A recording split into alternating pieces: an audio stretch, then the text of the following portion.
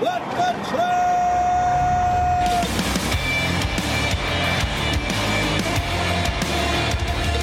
You are listening to What the Truck. Are you ready to truck it? It's time for your Nooner with Dooner. Welcome to Monday, everybody. I got a special guest, too. Look what the cat dragged in. Introduce yourself, young man. Hello, everybody. My name is Andre Hippix. I'm from Hippix Logistics, carrier transportation company of Expediting Field. You know, he reached out to me on LinkedIn. He said, hey, I'm thinking of coming up to Chattanooga. And you showed up today and you had a motorcycle home with you. Did you motorcycle up here from Nashville? So actually not from Nashville, although last week me and my wife took a 4-day sabbatical and we went to Pensacola on motorcycles and back. So we do love to trek around, but came from Chattanooga, live here with my family for about a year now and love riding motorcycle. Gives you a little bit of freedom that you need on a daily dose. What kind of bike do you ride? It's a 2002 Sprint Sportster, a Harley Davidson, still carbureted, so I get to work on it a little bit, huff and puff. But yeah, I like it. It's a lot of fun. Hey, as I understand it, you're a music guy? Yes, I appreciate music. I've been on a journey through music, and I've also, as a vagabond, traveled with a guitar for half a year around the world and played on the streets, challenging myself and sharing the skills. So did you catch the Grammys last night? Unfortunately not. My wife was more important to me. Well, if you caught the Grammys, they were brought to you by a truck. Take a look at this tweet from my buddy Greg DuBois. He said, at the Grammys 2024, rock on upstairs. We're chilling in the docks at Crypto.com Arena, ready to do our part. Look at that, man. Logistics is everywhere, is it not? Oh, yeah. It's phenomenal. I think I even commented on your post and said, hey, give the credit where the credit is due because drivers are the ones that are making this happen. Yeah, well, but something happened. Taylor Swift decided to upstage the entire Grammys. During the middle of it, she put this out. Her new album, Dead Poet Society, is dropping. She says, all's fair in love and poetry. I'm sorry, new album, The Tortured Poets Department, out April 19th. That was, oh my gosh, my name is spacing. Who's the guy in Good Will Hunting and Dead Poets? Robin Williams. That was Robin Williams, not Taylor Swift in Dead Poets Society. You excited? You excited for the Super Bowl? You like Taylor Swift? You think it's good for the world? So I think Taylor Swift is she is a character of two sides. I actually recently learned it on our trip to Florida. A good friend of ours was singing one of her songs at the karaoke we were, and she totally killed it. So that was awesome. But Taylor Swift, she's a happy girl, as everybody knows, but she also got some other side, and that's how our friend told us. There's a whole new side to her that many people that don't listen to her don't know, which is me. But interesting. Hey, last year was a big year for trucking for her. She gave those $100,000 bonuses to all of her drivers. So for that, we'll give her a little cowboy. She may be the Illuminati. I'm not sure. I know some of you think she is. I don't know. Maybe the Super Bowl's rigged. I don't know. I'm not saying that. Not making those accusations. No, it's not rigged the spot market, but sometimes it may feel like it's working against you. Craig Fuller has some good news, though. He just tweeted, trucking spot rates have thawed, up 23 cents a mile or 15% since November. This is unusual and a great sign for continued recovery in the trucking market. Now, there was a little blowback. Jim Wanker said 3 major holidays and a countrywide winter storm in this time frame skewing the data. Big shippers have seen capacity return and spot pricing reduce over the past 7 days. Supply continues to leave the market, but not at a rate great enough to return to pre-COVID levels. But here's a little chart for you. Levels are looking pretty good. I mean, they're better than last year. They're not as good as those pandemic highs, but we're above where we are. We're all hoping for that thaw and that recovery, seeing those green shoots, and there you go. Yeah, totally. I mean, we personally also as a company have been waiting for this year to kick in, and first quarter already showing little improvements, and we're really hoping. Has Expedite seen the same softness as Dry-Van? Yes. I think we are getting a little improvement in the market right now. We're booking more jobs right now, and more people are coming in. The winter was a little bit hard. We had a lot of guys that just left, and we didn't know how long they were going to leave for, and they just didn't get rates they could, keep their business running for.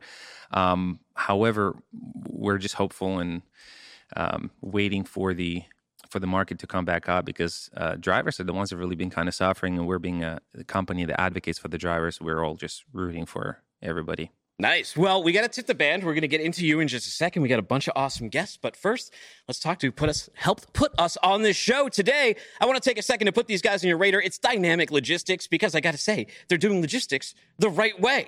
Their TMS software is saving shippers a significant amount of time and money. Check them out at dynamiclogistics.com. That's logistics Yeah. With an X. Dynamic Logistics. I believe we even hold their freight. Oh, do you really? Yeah. Wow, look at this. Look at this synergy coming up here. This wasn't even planned. Well, on episode 678 of What the Truck, I'm joined by the 10A Group, Spencer Tenne. He's coming on here near the end of the show. He's going to talk about their annual logistics and supply chain M&A report. We're going to look at what's trending, how the deals went last year, and what he thinks is going to happen this year. Will people be spending again? We'll see. Apparently, it's been a 10-year high for the number of acquirable companies that are going to be on the market this year. Yeah. You do any investing? You looking to buy any companies? Wow, that's a big jump from where we are as a company right now, but maybe one day once we accomplish our goal of, again, taking care of our drivers. Well, we're also going to find out how you haul monster loads. We got Black Box Logistics, Will Hopkins. He's here. He talks about the art and the logistics of trucking gigantic pieces of equipment. He pulls cool freight. I'm going to get to take a look at that. And we got the Honorable Jim Sanborn is coming up after you. He believes that for supply chain tech to matter, it has to make life easier. Not a crazy request, does it? Is it? No, I think we could all have a little bit of that. Okay, well, and of course, we have you right here. You're Andre Hippix. You're the founder of Hippix Logistics, sir. What brings you down to town?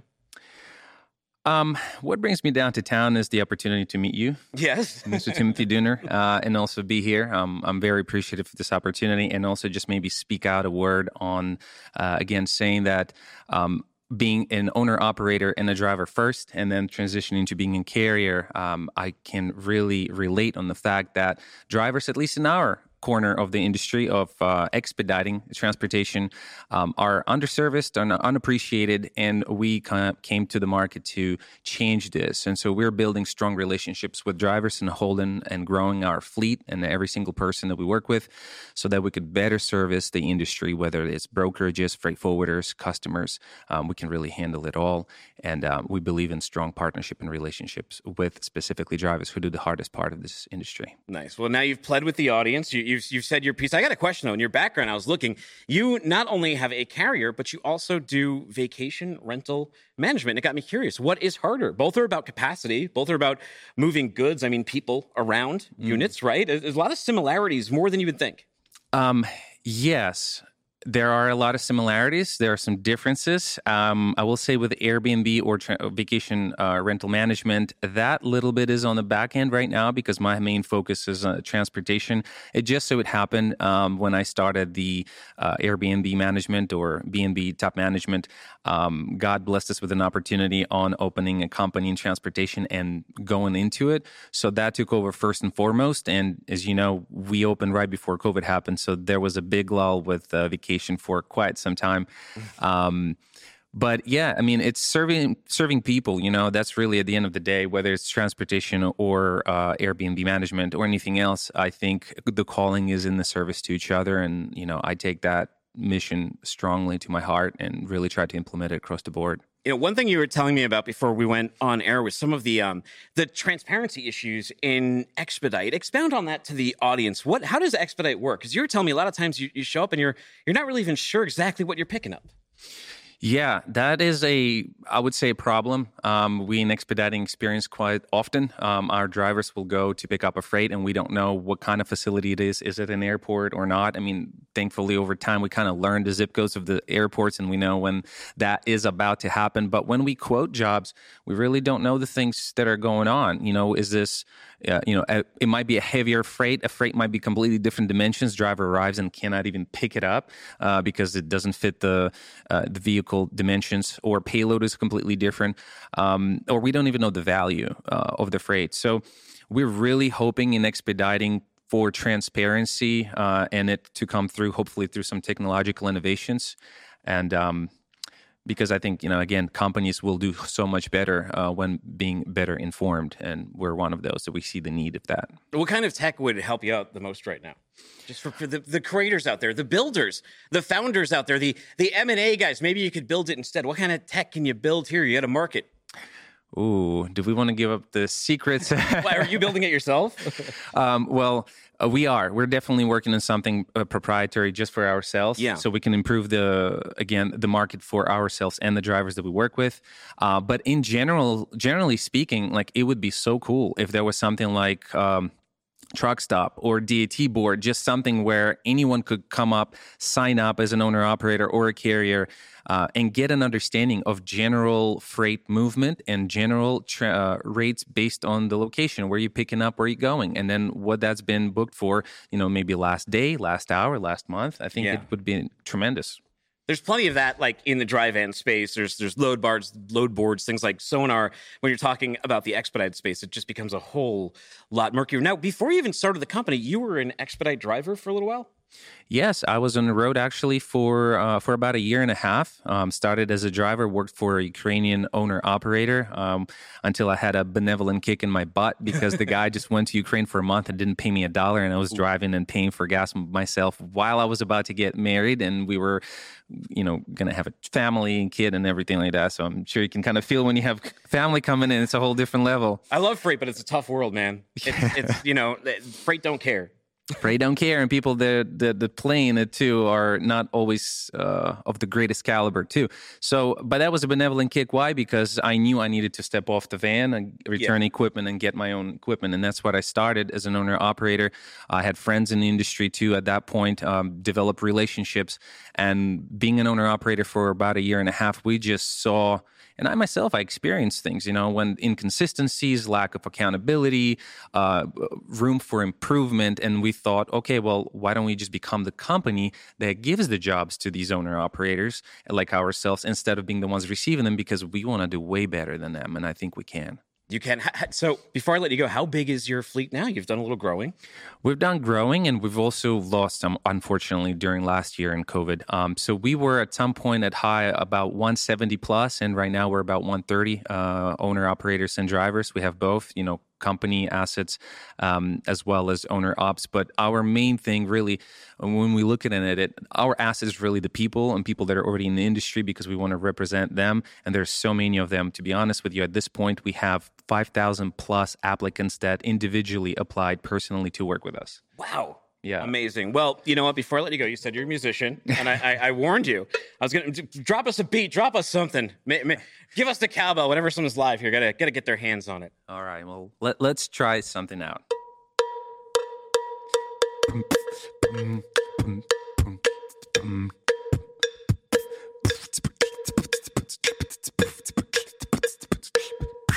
Beautiful. Excellent. Beatbox. Reminds me a little. I've been playing a lot of Tekken recently. Little Tekken music. I have a friend. He's all about Tekken. Every week I get a message from him. Have you played it? Have you started it? The new one, Part 8? Yes. Good. It's yes. the best fighting game ever made, people. Get it. 10 out of 10. Dooner says so. I used to play it on PlayStation 1. My kid has it. We set up the PlayStation Classic last night, and it has Tekken 3 on it. So my 7-year-old was playing through it, and he unlocked all the characters. Oh, my God. It was a good moment. He was feeling a little sick. But hey, thank you so much for stopping by. People who want to see your site, where do they go? Very easy. HippixLogistics.com is our website. You can also find us on LinkedIn, Hippix Logistics. On YouTube, we're just starting out, very new to social media, because we've been tirelessly working every single day in the industry. But little by little, LinkedIn, YouTube, Facebook, website. Well, sir, it was great to meet you. Thank you so much. Have a safe trip back on your motorcycle. Thank you. Take care. And then just exit stage left, my friend. All right, everybody. Meanwhile, so this dropped. No, I'm not talking about the Cybertruck. I'm talking about what's on this man's head. It's the Apple Vision Pro. We talk about tech a lot on here. What do you think of the Apple Vision Pro? It's got that really standout cord, too, because you can't put the battery pack in it, and he's driving. I saw a lot of reviews on this, and you might be a little nervous. It's not like an Oculus. There is pass-through, but it's still like wearing goggles. You don't have great peripheral view. I'm sure he's on some sort of self-driving right there, but I don't know. What do you guys think? Now, I think the Honorable Jim Sanborn is back in my bullpen. Now let's see if we can bring him up. Mr. Jim Sanborn, how you doing, sir?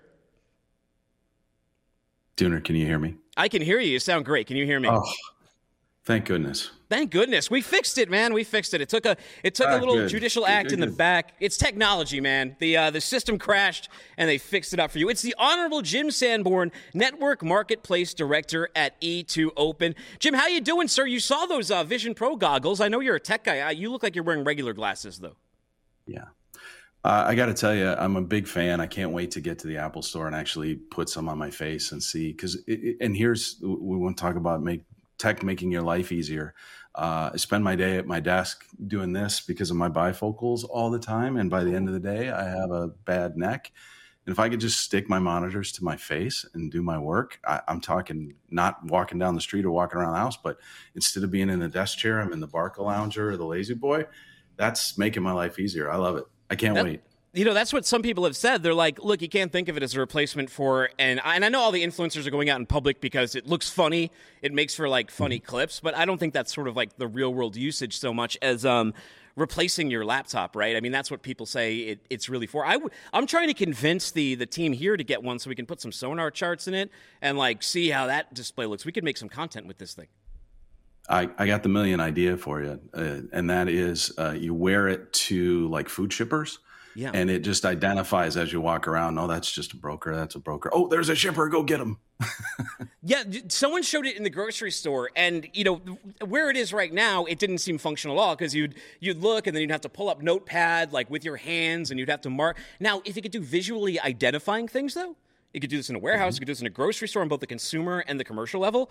You might be onto something. Now, I don't know if people are actually going to wear these into Publix, but maybe within the warehouse. Yeah, maybe in the warehouse, in the workplace. I can see a lot of those kind of applications for you. But you were right earlier with the peripheral vision. That's something that's got to be figured out. Yeah. Well, you know what? I like that. I'm helping you keep your New Year's resolution. You DM me on LinkedIn, said your New Year's resolution was to come on the show. And you wanted to talk about supply chain tech, especially stuff that makes life easier. What do you like right now, Jim? Yeah, there's a couple of things. In full disclosure, I've got a partnership with one of these companies. So, okay. HubTech, their Tabby solution is a rate management system. And instead of getting those phone calls and emails and, God forbid, a fax asking you for a rate on a load, we can hook up the systems to just talk to each other so that when the shipper has a load available, they can send it out to that solution and it'll calculate up the rate for them. Take into account all of the different variables and get them an actionable, executable rate within just a few seconds. Totally saves labor on both sides of that transaction, and I really love that. All right, HubTech Tabby. Anything else you like out there in 24? Yeah, the other thing to talk about is the scheduling consortium and where that's headed. And I think there's a headline scrolling down below us about Uber Freight launching that. Yeah. But they're if you're not familiar with the consortium, about a dozen companies have gotten together, E2Open included, to try and figure out how we can unify under one standard so that we can automate that the appointment scheduling process. And if you think about the person that sits at their desk all day, maybe at some point they've got the Apple Vision, but they're going back and forth between different shipper TMSs to make those appointments. And I think the story today was Uber sets like 6 million of those appointments. Now they're huge, but you can see how that scales. If you've got to have humans making those appointments, being able to automate that is a huge, huge cost savings. So how does it work? Well, I've had them on before. They've talked to me about it. It's still something newer, so I'm still learning. The audience is still learning. How does this work? Yeah, when you think about it, it acts much like going in through the portal. It's just a lot more efficient about it. So the API can go and find the appointments that are available, and then the API can also request one of those appointments and get a confirmation that you've now booked that appointment. So instead of having to call that location or again go back and forth between the different web portals, it can actually use the APIs to find out what's available and then make that schedule for you. Why do you think that so many companies, well, I mean, not so many, but a dozen or so now have joined on board? They've teamed up with the Uber Freights of the world. I believe JB Hunt is involved. Convoy was involved. Yeah. I remember we had a wheelbarrow race in 2022 at one of our events, and those three booths were next to each other. And rumor has it, according to lore, that is where the supply chain scheduling consortium comes from. I cannot neither confirm nor deny that. But what's the state of it now? And like, why would E2Open join? Why would you team up with potential rivals and other companies in the space? Yeah, and that's a great question because at the end of it, we're trying to make supply chains more efficient. That's what E2Open's all about. And from raw materials to finished goods in the hands of consumers, we're working every day to try and make that process more efficient. And when you talk about the thousands of carriers that access our system on a daily basis and the hundreds of shippers that are in there, the labor that's involved in just that one job function of scheduling appointments is incredible. And when we process about 1.5 million loads through our system on a monthly basis, And if each one of those takes 5 minutes to do an appointment, I can't do that math in my head, but it's a lot. If we can automate that and free up some of these people so that they can do more productive things and more profitable things, and maybe not have to work 16 hours a day and overdose on Zim, then I think we're doing the world some good.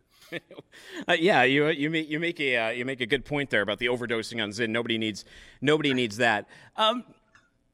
This is exciting. So, how do you bring more partners into this? How do you get more partners into the fold? How do you have people see the vision that you're seeing? So this is more, because any network, right? The bigger you can make it, the better it's going to be. The more people it can serve. Yeah. How do you grow this? Yeah, for sure. So I think there's opportunity for the larger carriers to develop their own solutions for appointment scheduling and take advantage of all of the different shipper systems that they work with and being able to connect to them. I think there's a secondary sort of opportunity there for a partner tech company to come along and say, we could be the sort of clearinghouse for these appointments and act as a middleware between, so that in the future, it doesn't matter what shipper TMS, they should all be on E2 Open. But if they're not, it doesn't matter which one you're connecting to, the appointments work the same way. And I love that standardization to help all of us be more efficient. What do you think is going to trend in tech this year? Will it be the Apple Vision Pro? Any other than the scheduling consortium? What do you see as a category that's really going to take off? Yeah, I mean, I like freight tech actually as a category, just because we're and you had up earlier, maybe we've hit the bottom, maybe we're coming up, and to be able to position your company to take advantage of the tech, to make yourself more profitable, make yourself more efficient. I think this is the time to do it. Before we're into that boom and you're still implementing while everybody else is executing. What do you say to people who sort of have that sort of zero-sum thinking when it comes to tech, and you bring it up, and there's always like the person who will jump in on LinkedIn and go, tech will never work, it's a business of relationships. Like, why can't it be both? I don't understand. Yeah. Like, tech, right, this helps me communicate with people. This helps me book guests. This helps me keep my network via social media, phone calls, and text. And this is tech. Like, it hasn't stopped that. It's made that easier. Yeah, and I think you let the tech do the easy stuff, take that mundane work off of your plate so that you can focus on those human relationships, whether it's with your customers, which is a great use of your time, problem solving, the exceptions that the computer can't handle, or again, not overdosing on Zen, and maybe spend some time with your family and your loved ones instead of being at work all the time. Yeah, although that Apple Vision Pro may be not that helpful with spending time with the loved ones, Jim. I can't imagine sitting around the living room and there's 5 people with all that strapped to their head in the same room. That's not what I'm thinking. Yeah, one disappointing thing is, like, when you see the ads, they make it look like the eyes like are super clear, like the virtual eyes, and they track you. But like all of the actual reviews I've seen, all the reviewers mention that they're super like murky. Like you can't really sort of tell. They're kind of glared out when the eyeballs. It doesn't really function the way it does in the ad. Yeah, and I think this would be a lot less interesting if both of us were wearing goggles instead of actually looking at each other. Have you seen the little virtual avatar that it makes of you? Marcus Brownlee was recording it. It's still kind of weird. It looked better than like the metaverse floating like bodies thing, but it still like looked a little unnatural, a little uncanny valley. Right. I still prefer to see people's faces. Maybe I'm just old school. Well, hey, I'm talking to a very smart gentleman about M&A a little later in the show, but what do you think? You think you're going to see a lot of deals in freight tech? Last year was a very, very tough space. Convoy led the charge of companies that had taken in way too much valuation. The market didn't like it. There's a lot of companies in that position. I think Spencer's going to tell us in just a little bit that this is like a 10-year high for deal opportunities or companies that may be for sale. What do you think you're going to see this year? Well, I'm optimistic, and maybe it's just because spring training's right around the corner, yes. and that always brings new hope, right? But I really hope that the news that we start to see out of that space is not the the layoffs and the closing doors and the shutting down and the bankruptcy sales. I'm hoping that we see some really nice strategic acquisitions in the space, whether it's on the tech side or on the carrier and broker side, right? We're too fragmented, and we're headed for some consolidation. And I hope that, in this next year, 2024, that those are positive mergers, not the sort of negative ones that we saw last year. Jim, anyone wants to talk tech, they want to talk supply chain scheduling consortium with you, where do I send them to? So our website, e2open.com, we have a carrier marketplace sort of division of that, which is how you get a hold of me, carrier marketplace at e2open.com. And appreciate you, Dooner. Hope we can do this again. Yeah, absolutely. And actually, Uber Freight's going to be on, I think, either later this week or next week to talk about that press release they just put out about the scheduling consortium. So we'll go even deeper on that. Thank you so much for your time today, Jim. Yeah, thanks. Take care, buddy. Okay, let's see here. Let's get Tip the Band. Dynamic Logistics gives you total control of your entire shipping operations. Live locations and status updates every 15 minutes and the ability to combine multiple orders into a single load, leading to significant savings. Check them out at dynamiclogistics.com. That's logistics with an X. Elsewhere.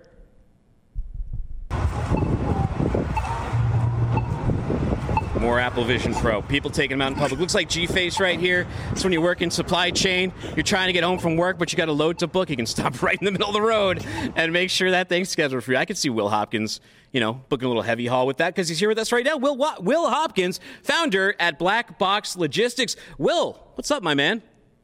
Dude, what's up, man? Appreciate you having me on. Hey, I get to it. I was laughing at your joke. You had a good one on LinkedIn. It said, moves one load to Ken, changes job title in signature form, national account manager to international account manager. Yeah, man, it's actually stemmed from a guy we have in office. He's our assistant GM. Love him. And it was a joke, but he moved one load to Canada, and he walked in. He's like, hey, can I change my job title to international account manager? And we all had a good laugh about it. Oh, well, beautiful. I love it. By the way, people who don't know, I love all your posts on LinkedIn. You get into market, you show a bunch of heavy haul and all that kind of stuff. Some of these awesome loads you do. But people who don't know, what's the elevator on Black Box? What do you mean by elevator? Like the elevator pitch. Like, what would you tell someone your company is? Yeah, so as far as the way that we do business, we strive to be small enough to care, big enough to deliver. We specialize in open deck freight, so flatbed, step decks, hot shots, RGNs. We will do vans and reefers, but we're in Birmingham, Alabama, big steel market, and that's kind of been our bread and butter, small to medium-sized companies, a few enterprise accounts, but mostly small to medium-sized relationship-based business. By the way, whose jersey is that behind you? I'm seeing a number 7, but I can't read far enough to see the name. It's Michael Vick. I actually, my gym had a silent auction. I walked in, and I was like, man, surely other people place bids, so I placed the minimum bid for that, and then I got a John Daly over here in this corner, and you can see it. Ended up winning 4 or 5 things. Didn't have anywhere to put them, so I figured, hey, throw them up in the office. Beautiful. Hey, you haven't gotten yourself one of those Apple Vision Pros yet, have you? Could you see yourself booking loads in one? Yeah, so I like that you guys are talking about that. I was on TikTok yesterday, and I swear every video of my feed was just those goggles, and man, they look cool. I mean, I'm going to check them out. Do you think people look cool in those? Or you think they look cool themselves? Not that they look cool wearing them, but just the graphics and the capabilities is pretty fascinating. Dude, let's look at some of your freight, because you pull my favorite type of freight, the stuff that's really, really nice and fun to look at. It's got strap work on it. It's really big. Show this first picture here. Talk a little bit about some of these types of, some of this freight, like this move, for example, here. Yeah, so, I mean, we move a little bit of everything. So on my LinkedIn, you'll see a lot of oversized loads just because they're, that they catch your attention. They're interesting. They're cool loads. We also move some boring stuff, just some bar and coils or whatnot. I'm not really sure what that one is. That's one of our guys' loads, but I mean, looks like maybe 10 feet wide. Pretty straightforward oversized load. Nothing too crazy there. How is managing this type of freight different than managing sort of like your general FAK freight? Man, it's not too much different. You just need to be careful about who you book. So the biggest thing with oversized freight, in my opinion, is that a lot of people, they might see the permit price and say, okay, it costs this much, but you're not paying face value for the permits. And I use this metaphor analogy somewhat often. It's almost similar to when you're working with, say, a plumber. You're not paying them to beat on the pipes. You're paying them to know where to beat on them and how to do it. So as long as you're using good carriers, it's really headache-free, and it's, in my opinion, it can be much easier than some of that general freight. You just need to be careful. A lot of them need crane appointments and whatnot, so you need to stay on top of it. But, I mean, man, we love it. It's our favorite type of freight. How do you find the right drivers for these type of loads? There's more touch. Again, there's the strap work. Are these like flatbed guys who come in? How do you bring in the heavy haul project freight kind of guy?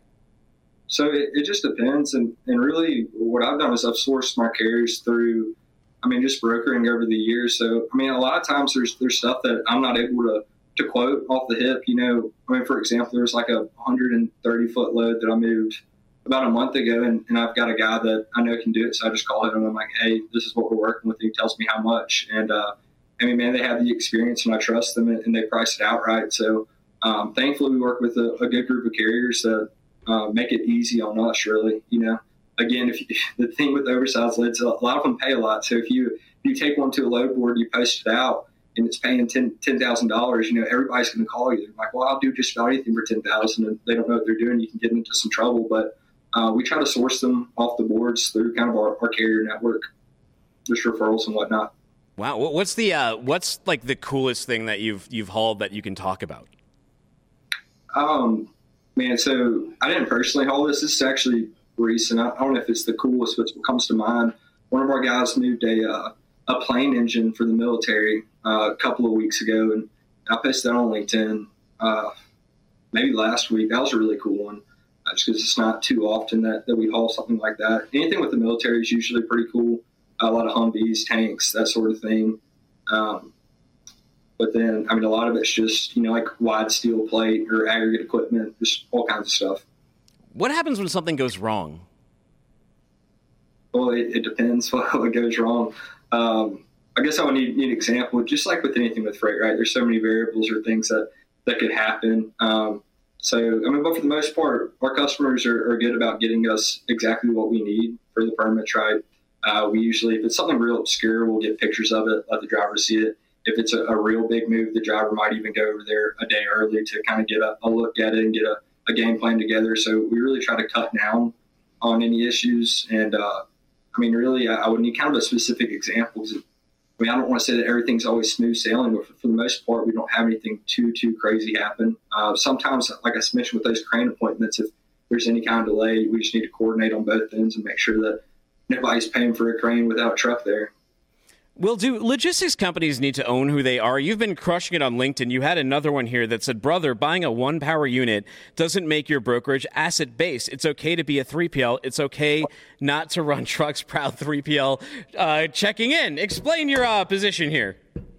Yeah, so, having assets is great, right? But if you don't have assets, don't pitch that you have assets. And it's okay to be third party. And I feel like in our industry, the word broker kind of has a dirty connotation to it, but it's okay. It's what we do. We broker freight, just own who you are, take pride in it. And again, like our guys, we're not trying to present anything that we're not. And I hear about and know quite a few companies that are pitching the whole asset-based thing. And you might have an asset, but if you're going to broker their loads, just be transparent. I feel like if you go into a transaction with dishonesty, it's kind of always hanging over you, So we found success in just kind of owning who we are and not being ashamed to be, a third-party brokerage.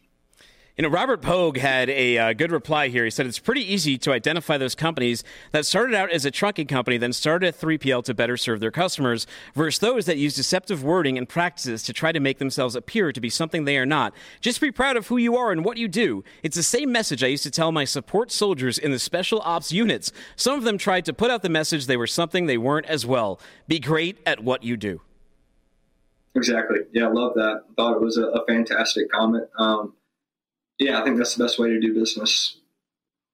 Well, Will, before I let you go, who should reach out to you? Who do you want to work with? What kind of freight do you want to pull? How do you want to prop up Black Box? So we've got somebody for everything, right? So me personally, my experience is open deck, oversized freight. But again, we've got 2-3 guys that are just running reefers or vans or expedited. So really, we wouldn't turn anything away, right? But again, our specialties in open deck, steel, raw materials, that sort of thing.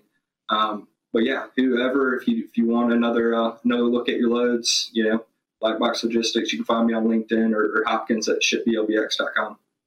Very, very cool. Will, thank you so much, man. Next time you got an awesome shipment, let's go take a look at it. It was great to meet you today. Yes, you too. Thanks for having me on. Take it easy. All right. This is getting a little weird. Got another guy in a Vision Pro out in public, and this guy's got a robot dog with him. He's remote controlling with his eyes on. It's a brave new world. What is this going to look like by the end of the decade? Do you think this thing flops like a year from now? Nobody has these. It gets cheaper. A lot of people get them. Spencer, have you been eyeballing these? You got a Vision Pro already, don't you? That would be a negative, Dooner. So, but who knows? Who knows, right? We got Spencer Tenne with us. He's the president and CEO at the 10A Group. How you doing, sir? How's your year treating you so far? Oh, it's great. I'm doing wonderful. Very grateful to be doing the work that we're doing to serve business owners in this space. It's going to be an exciting year. So glad to be with you to talk about it. What was January about for you? That's kind of setting the temperature. Although this January is a little bit weird. A lot of storms. I feel my kids were only in school like 5 days out of like the entire month. It was very sort of a strange start-stop month. What were you seeing in January? Well, I would say it was invigorating on the business front. It was a little stressful on the home front, as you mentioned, because of the snow. I was having PTSD from COVID, being with my kids and trying to help them with homework while they were home. So very excited to be moving into February and getting on with what needs to be done here. Yeah, it's almost like doing your kids' homework. It's almost like being stuck on that show where you're smarter than a third grader, and you don't really remember how much basic stuff you have forgot over the years. No, it was cool. We got killed. You're in Tennessee too, aren't you? We like just 1 inch of snow. It's the ice here. We don't have like salt trucks in this state like they do in the Northeast. They don't like pre-treat the roads. And if you're on a back road, like you got to wait until the city or town comes to you. There's some streets that took like, I think the sun just came out and melted it. They never even got any help. No, I know. We have people that on our team that they come from all over, and they're like, "What is going on here? What is the big deal?" And we're saying, "Hey, this is for your own safety, because really this is not like where you came from. So just suck it up, and we'll get back to work as quickly as possible." Let's talk about deals. Let's talk about money. We kind of teased it coming into this. First of all, how was 2023? I think there's a perception that 2023, especially in freight, was very bad. A lot of values were drawn down. I don't think we reported like this. This is why we're going to get into data too. I don't think we reported on as many deals, but maybe there were than when I thought. And when I look at it, there were some notable ones. Look at these notable deals in 2023. You had Knight-Swift acquiring U.S. Express, obviously hit close to home with the with Craig Fuller's dad's involvement over there. Schneider acquired M&M Transport. Hub Group brought Forward Air's final mile segment. TFI got Daisuke. Cox Automotive got ArcBest, FleetNet America. There's a whole bunch on here. How was 2023? Well, we have to look at the data, right? So according to Capital IQ, the total value of the transactions compared to 2022 was down 82%. That's a big number. Whoa. The volume of transactions was down 33%. So to your point, there were certainly notable transactions, but what we can clearly see is that there was a third fewer of them, and they were much smaller than what we saw in 2022. Now, is that a correction, right? Because when you look at 2021, there's a lot of companies, Convoy, for example, that a lot of the reason was death by overfunding, right? They got these crazy sky-high nosebleed valuations in 2021, even the beginning of 2022. And then when it came time to be like, wait a second, what is this really worth? We saw a big change. And I know just like the vibe that I felt from just being at Freightways and not seeing all the headlines in 2023 is you wouldn't see those crazy unicorn valuations for like a visibility provider or a digital freight matcher. Well, the fundamentals that were driving M&A in 2022, we're still very much there in 2023, but here's what was different. Number one, the cost of capital is extremely different. We don't have to have free debt, which is what we've effectively had the last couple of years in the M&A world. We don't need that to have significant transaction activity, but we do need stability. And so what was very challenging in the market over the last year was that since 2022, there was 11 individual interest rate hikes. And so that type of increase of capital that fast, it just was very difficult for folks that wanted to exit, that wanted to begin the process of selling their business. It was just very difficult for them to lean in and say, hey, this makes sense for me right now, because it probably didn't. And so we had a tremendous shortage of supply of companies available to purchase. And then the other part of it, that when you have the freight market, which was just free falling, it was just extremely difficult for buyers and sellers to get alignment on the value of the company. Even when they had willing parties.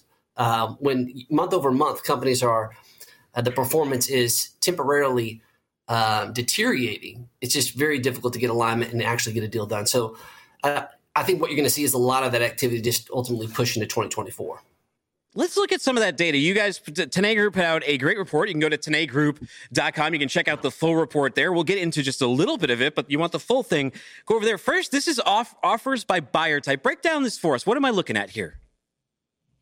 Yeah, so what we try to do with our report, compared to a lot of different places where you can get similar data, is that we're trying to provide a lens into what we're actually seeing with lower middle market deals. Companies that we represent that have somewhere between 20 to 300 million in annual revenue, all transportation logistics. And what we're trying to understand is like who is actually doing the deals. And so what we're seeing here, this is kind of broken up by buyer type.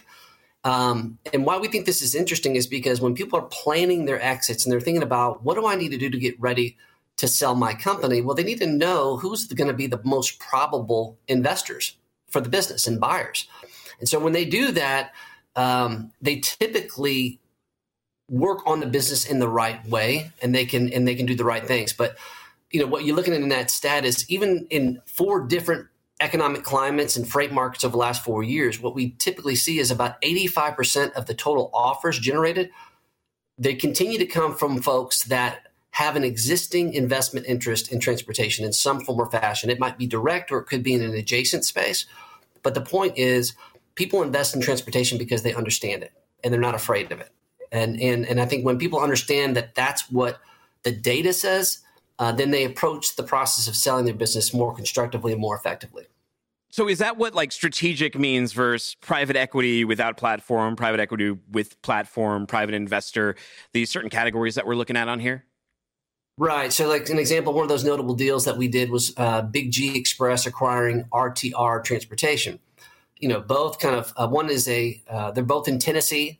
They're both kind of regional drive-in carriers. What was interesting about it is one was an ESOP. And so Big G, who was the ESOP, was able to address a lot of the needs that were important to the sellers, RTR Transportation, our clients, because of that ESOP benefit that they were able to pass on to the employees, because our client was really serious about they wanted to take care of their employees. Well, selling to a buyer that already had an ESOP set up for their organization just made a very logical fit. So those types of things are what drives these strategic type transactions. Let's take a look at structure over here. And there's a lot of bars on here. And it says contingent consideration, earnout plus seller financing. What does this tell us? Well, there's a couple things here. And I'll say this, Dooner, like this is huge asterisk because this is a relatively small sample. But what we want to try to convey is that, number one, structure certainly plays a significant part in almost all transactions. And so year over year, these are different type companies, and depending on the size of them, they might kind of shift the results. But the main thing here is we're just trying to provide a different lens year over year about the things that are driving deals. In 2023, and then also even in 2020, where we major disruption around COVID in 2020, and then similar disruption in the freight market. Well, when you have that type of disruption, you generally attract more structure, more earnout type scenarios, because it allows buyers and sellers to approach risk constructively. So, no party is taking more risk than it's appropriate based on what's happening in the business at that time of the close of the transaction. So the main thing is that we're just trying to provide some color for folks to understand how this works and what are some of the characteristics that drive structure in the deal. All of them were around 61%, except for 2021, which is 44.5%. Why the difference? Well, I think part of that was in our transactions, there was a lot of folks that needed protection. There was a lot of wonderful performance, but a lot of folks were chalking that up to broader macro tailwinds. And so they wanted to make sure in that particular period that it wasn't just a one-time event. And so you saw a lot of earnouts that, hey, if you continue to do this, we'll pay you for it and gladly pay you for it. But if this was a once-in-a-lifetime type non-reoccurring record performance, we need to account for that in structure. And so that was a key characteristic in 2021. Now, when we talk about cash considerations from strategic buyers and from financial buyers, what's the difference there? What do they value? Well, part of it is just it can be a couple different things. I mean, private equity approaches in a couple different ways. They want to limit the amount of leverage on the business. They want to try to keep it healthy, and they want to set it up to exit in 4 to 5 years. Whereas a strategic, maybe they're less concerned about the capital structure that they're setting up because they already have built-in synergies that they know that they're going to have post-transaction. So they approach debt and equity a little bit differently when they're structuring the deal. So it's very common for your strategic buyers to make an offer that's very clean. It's all cash. Maybe it's not the highest price the market can make available, but it's clean, it's straightforward, and it's simple. And so I think that part of those is just like, what is the private equity trying to do versus what is the strategic trying to accomplish post-transaction? And some of it's just like, what are the levers that they have available to pull? If you're talking about a publicly traded strategic, they have a whole different war chest of different instruments they can use to get deals done versus your kind of regional strategic. But the main deal is they're trying to structure the way to make it as compelling as possible for the seller to accept it. And if they have the cash, they're able to do it, and they have the post-transaction synergies available to help them recoup that initial equity investment, then that's a no-brainer for them. Knowing what not to buy can be as important as knowing what to buy. How do you know something's like sort of this uninvestable zombie company? Maybe it was valued too high. Maybe it's just not the market fit. What are your tips for identifying those kind of companies, the ones to just completely avoid?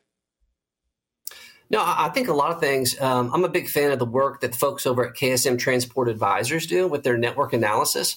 And so what they do is they're able to look at a company and to provide an analysis of where their strengths and weaknesses are within their existing network. And then you can effectively design an acquisition target profile around the most accretive possible transaction that you could create by filling those gaps and creating more fleet utilization and more efficiencies across the board.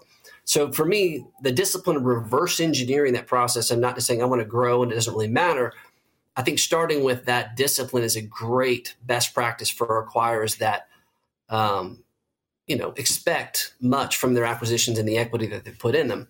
So that's something that I would do. And the other part of it is just, some of it's just, it might be a great company, but it's just culturally just on a different universe. And so I think that's, for me, the folks that I look at that have done this the last 50 years, since my family's been doing this, that's just kind of a non-starter. If it's not going to be a strong culture fit, if there's just too much risk post-transaction from the integration standpoint to fool with it. So just move on, get something that's a tighter fit culturally, and almost always you'll have a much smoother transaction and you'll create more value from it. Are there certain categories that nobody's interested in 2024? Like, I don't know, blockchain, digital freight matching. Is there something that's just kind of like, if it's in a pitch deck, you're probably you got to rethink it. You're going to get kicked out of the room? No, I don't think so. I've been doing this a long time, and there's, when we're talking to somebody, we want to be, we're doing our diligence just like they're doing like a buyer's doing a diligence on the deal. Like, we don't want to waste our time trying to sell something that we don't think that it can be sold. I think the realities are that we're not dealing with no market. We might be dealing with a very narrow market. So the things that we're considering are, okay, if we have a pool of, call it half a dozen strategic buyers who should do this deal, then we have to look at, like, okay, did they just do a deal? Are they still integrating that deal? Can they give this full consideration right now? I think that's what's some of the realities around trying to market a company that is very unique. Actually being a niche type operation is actually very good in some ways. But honestly, I think the things that are harder, if it's just your kind of, boilerplate, drive in, very mediocre performance, high exposure to spot rate. I mean, those are the ones that are going to have, old equipment. Those are the ones that are going to be the hardest to actually find an audience, just because it's hard to find value there. Speaking of M&A, what do you think about our own founder and CEO, Craig Fuller, buying FreightWaves Media from FreightWaves Sonar to wrap into his big Firecrown brand? Yeah, I mean, I'm kind of fascinated by that, what that means. And so, does that mean you're the boss now, or what does that mean? I don't. Still the boss of What the Truck. That's about it. Just still the boss of What the Truck. You know, I got my own little domain. I got my own King Kingdom. No, I think it's great in terms of for me. I'm still kind of getting some of the facts just from some of the headlines and some of the things that we're all still taking in. But I like the discipline of it. I like it when I see organizations double downing on their core strengths, and effectively that's what I see what's happening here. And so it looks like something that's going to be exciting for the organization, and I'm interested to see what you guys do next. I'm excited for Craig. Yeah, me too. Well, in your report, it said supply of companies to purchase hits 10-year high. That sounds like it could be a very potential to be in a very electric market in 2024. What is your prediction? How do you think this year goes? Yeah, so there's two things going on as part of that. Number one, in 2023, according to ATRI, the average cost per mile per truck was up 21.3%. That's an enormous number. So that's going to the only way no one can absorb that. You have to, and you can't really offset it through organic growth, which means that there's going to be more new buyers coming to the table than probably we've ever seen for T&L type M&A work. Just to offset these growing expenses. Now, why we think there's going to be so many sellers is because we've effectively come up like 2020, a huge demographic of aging baby boomer business owners should have exited, but they kind of got on this roller coaster and haven't been able to get off since then because of COVID. And then we had, a year, a record year, the year of a lifetime in terms of profitability and riding those tailwinds of that year. 2022 had equipment values, was making things kind of confusing. And then 2023, we have a horrible freight market, interest rate hikes, all the things. So I would say, according to our data, a significant portion of folks who should have exited just didn't. And so now they're out of reasons to not exit. And so they're going to accept reasonable valuations for their business because, quite frankly, they're out of gas. And they prefer to exit with market valuations versus double downing and expanding their existing exposure with no greater certainty that the conditions will be better in the future. So you put all that in a pot, and we think that there's going to be just a huge spike of activity, particularly for your small and mid-size T&L companies, both on the brokerage and on the truckload side. And for me, that's exciting. I think you're going to see a tremendous shift in the competitive landscape. And I think there's going to be tons of folks that reinvent themselves and change the entire trajectory of their company's futures. Any particular company I think gets sold this year? Any big names? Ooh, that's dangerous. I got to be careful about that. Yeah. So, no, I do think I don't think that you're going to see a ton of blockbuster deals. I don't think the conditions really promote that. Yeah. But I do think we'll see some significant transactions. And the reason being, when you have pressure coming off this year like we had, when you had 30% reduction in freight rates, it forces people to really open up the playbook about creating and protecting business value. And so because of that, and because of just, there's all kinds of reasons for there to be pain within large organizations, I think that you'll see some major transactions get done, quite frankly, just because investors will see this as a time to get a value type transformational deal completed. I think it was very challenging and very expensive to get that done in the last 24 months. This might be a way to, literally transform the whole industry at a much more economical price point. I get it. So, hey, beleaguered founders, you may be able to get out. You may be able to sell. PE might be happy with the valuation. You might not be the happiest with it, but hey, there's a lot of deals on the market. Spencer, it's a great report. How do people go and find it? So the best place is just go to our website, thetennigroup.com, hit on insights, and that's where you'll be. Or you can just follow me on LinkedIn, and you can find it on my direct page, Spencer Tenney. Spencer, who's winning the Super Bowl? I'm probably going to go with Chiefs, but hey, you reminded me of something. We'll go with Chiefs. It's the Chiefs. All right. The Taylor Swift and the Chiefs. Spencer's got it. Spencer, thank you so much for your time today. Thank you for giving us some of these shocking numbers about what's going on in M&A. Very interesting to hear. Find me on Twitter at Timothy Dooner. Find this show on social media at FW What the Truck. Find all our back episodes wherever you get audio podcasts, or if you want video, hey, on Spotify, we're on video, or FreightWaves YouTube page, entire playlist of every single FreightWaves episode. Take care, don't be a stranger, and see you Wednesday.